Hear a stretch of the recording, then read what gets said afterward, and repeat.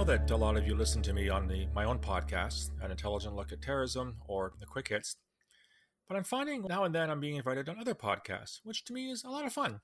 It's neat to go on someone else's version of podcasting to see what their points of view are on a number of issues. Obviously, they want me on because we talk about terrorism or violent extremism. And in this regard, I had a really interesting conversation on the David Pakman Show, which you're about to listen to. It's not that long, about 20 minutes.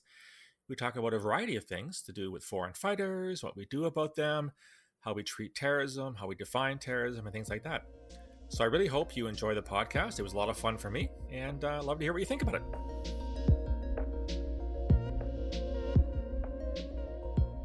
It is great to welcome to the program today Phil Gurski, who's a 30-year Canadian intelligence veteran, author of 5 books on terrorism, and also host of the podcast An Intelligent Look at Terrorism. Phil, it's great to have you on today. Hey, it's great to be here, David. Thanks for inviting me on the show. So, I mean, where to start, right? I guess the war on terror has now been waged for decades. Yeah. How is it going? Are we winning it yet? No, we're not. And, you referenced the fact that I've written 5 books. My 4th book was actually entitled An End to the War on Terrorism. I hate the term. I've hated it since day one. As you noted in your introduction, I worked in security intelligence for the Canadian Security Intelligence Service, kind of like an FBI CIA hybrid. We looked at homegrown plots, Canadians traveling to join Al-Qaeda, later ISIS, etc., Al-Shabaab in Somalia. And yet we're framing this through the military. And the problem is, as an American academic said very wisely after 9/11, he says, whatever you do, don't declare war on a common noun, because it never ends. Think of the war on drugs in your country, think on the war on poverty, think on the war on any common noun, because he said common nouns don't surrender, whereas proper nouns do. So you asked me, how's it going? It's going well and not so well. Well in the sense that in your country and mine, we're not seeing terrorist attacks on a regular basis. Let's face it, that's true. And yet, if you look at the news on any given day, David, which I do as a regular course, even though I'm retired, I'm still involved in this business. Every day in Afghanistan, Somalia, or Nigeria, or Iraq, or Syria, there's an attack. And in several cases, many attacks per day in those countries. So it's going both well and not so well, depending on your perspective, I guess. Here in the United States, there is an interesting report from the Anti-Defamation League, which I referenced before, which looked at a politically based domestic terror killings, so to speak. And they are overwhelmingly right-wing. The numbers, as I recall, I think in 2019 were 76% right-wing, 20% Islamic extremism, and then 4% left or sort of miscellaneous. Now, from a logistical perspective, when I hear that someone believes their religion should be the law of the land and is willing to kill for those reasons, to me, that sounds right-wing. So when I think of Islamic extremism, it's often framed as left-wing. It sounds really right-wing to me. In the intelligence community, is there a position on that, on the characterization of Islamic violence? Wow, I've never thought of it in that term before. We certainly looked at Islamist extremism as our number one threat. We had several plots in the 2000s and the 2010s. Several hundred Canadians went to join ISIS, et cetera, et cetera. We had a small right-wing desk, which frankly wasn't very busy when I retired in 2015. I'm sure it's busier right now. I would push back a little bit on the stats. It's true that in your country, obviously the far right is about 2/3 or 3/4 of the incidents. Yeah. Around the world, it's still 95% Islamist extremism. If you look at the numbers across the world. No denial whatsoever. Yeah.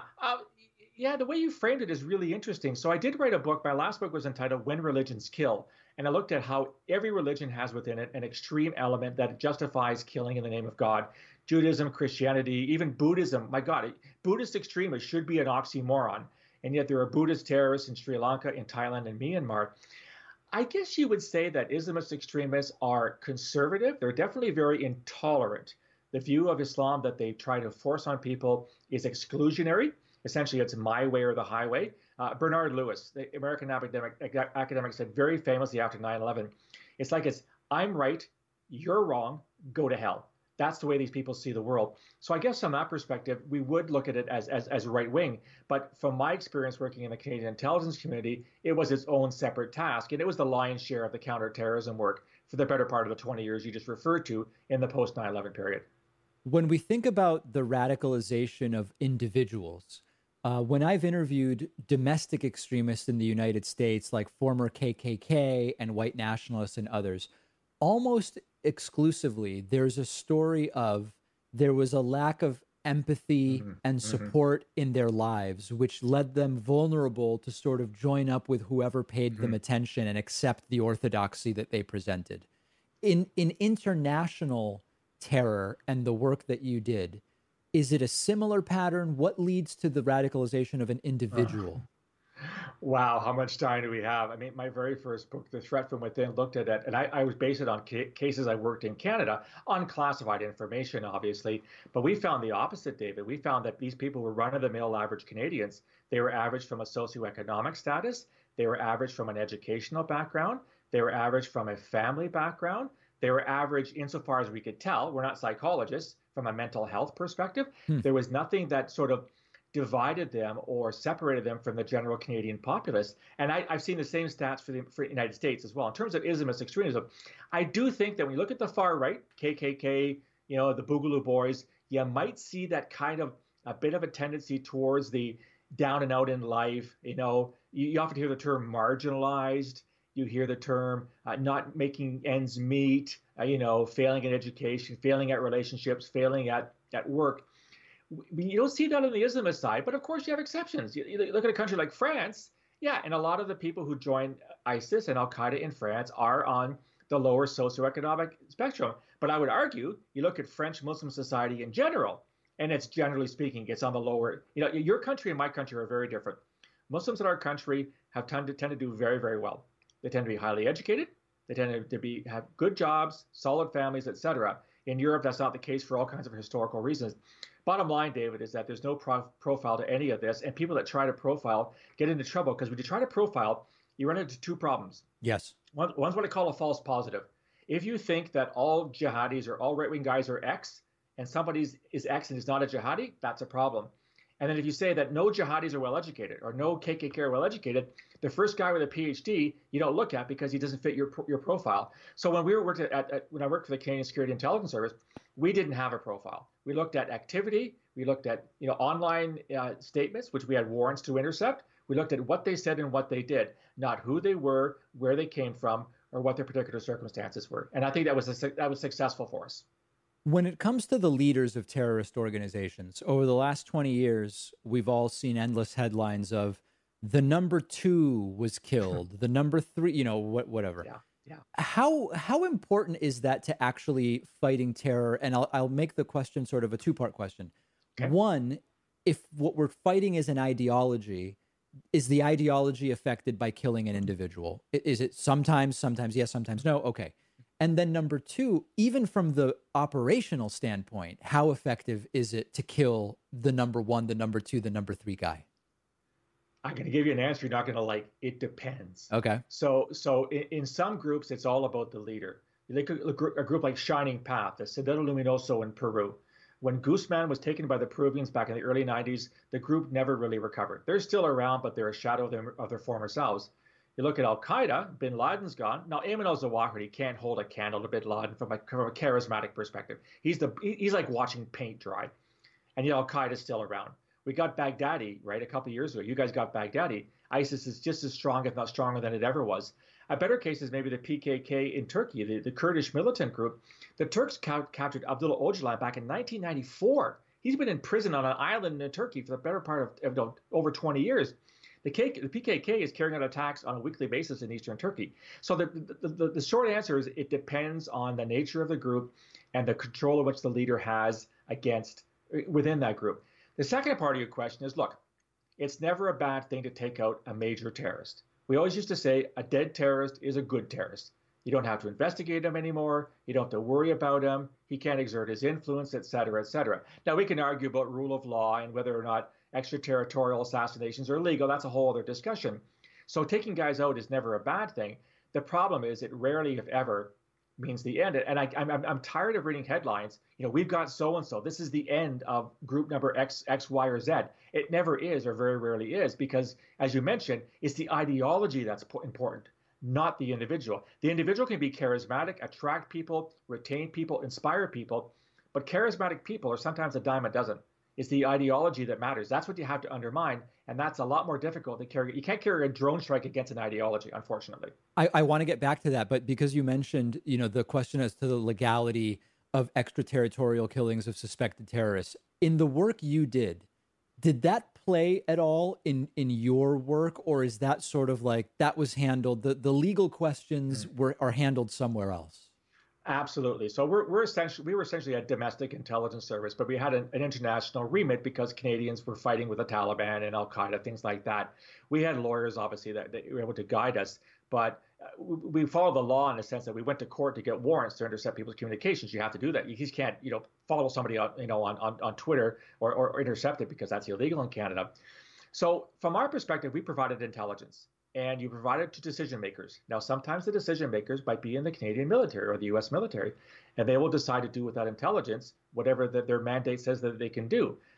I didn't lose sleep at night personally about my intelligence being used in a way that I might not necessarily agree with from my own ethical perspective, because first of all, Canada is a pretty small player, right? We're not carrying out drone strikes like you guys are in Yemen and Afghanistan and Somalia. So from that perspective, it wasn't as important. I do think there's a bigger conversation around this, and I know that when Anwar al-Awlaki, who was the American who was killed in Yemen a couple of years ago, that raised a real kerfuffle in your country because he was an American citizen and didn't get his day in court, right? He wasn't able to refute the charges against him. I didn't lose sleep over Awlaki because he was a major instigator. He was a major charismatic leader of Al-Qaeda in the Arabian Peninsula. There wasn't a single Canadian that didn't follow his writings or his videos online. So him disappearing was a good news day for us. But on the other side of the coin, I do understand the legal ramifications of it. But when you work in intelligence, you provide the best information you can to those that can use it, and you do so to the best of your ability. Okay, so now that being kind of framed in terms of your work, when we think about what does work to root out an ideology, is it one area that doesn't seem to be discussed enough is sort of the economic situation in the source countries. And when we talk about undocumented immigration here in the United States, the current administration talks about walls and they talk about, jail and all this stuff.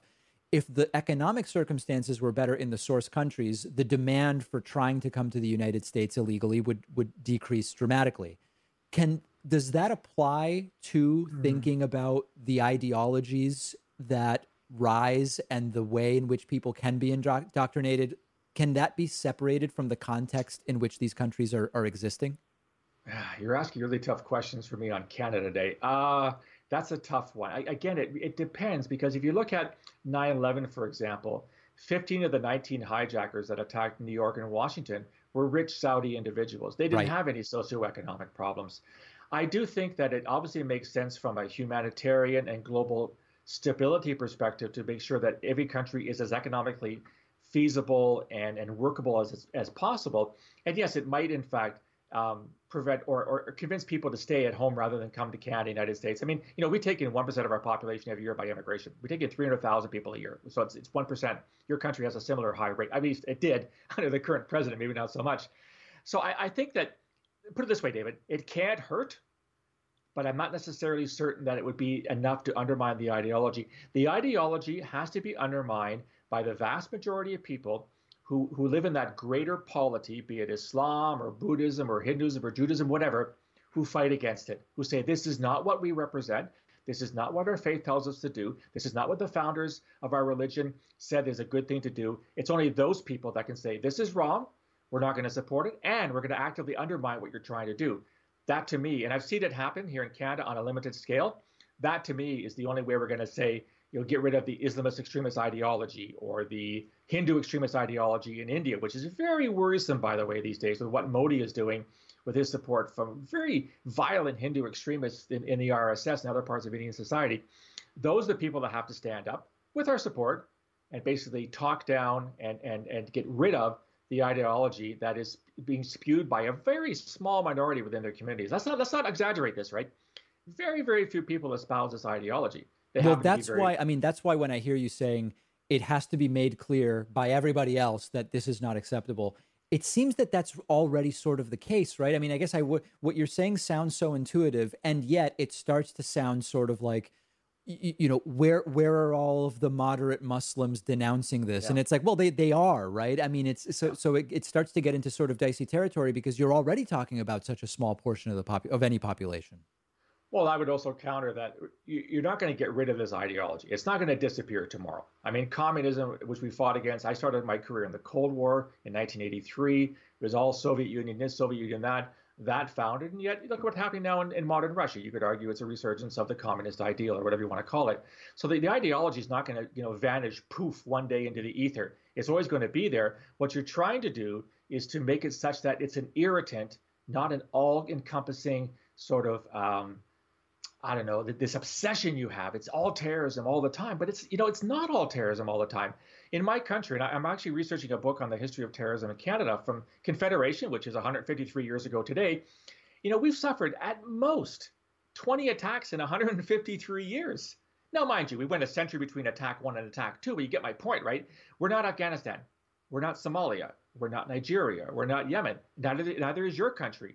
Neither are most countries in Western Europe. So how can we get away from this obsession about terrorism? Let our counterterrorism agencies do their jobs, as well as law enforcement, get citizenry involved to talk these guys down, to either ignore them or to counter their views. But let's not think that we're suddenly existentially threatened by terrorism. This is not an existential threat, David.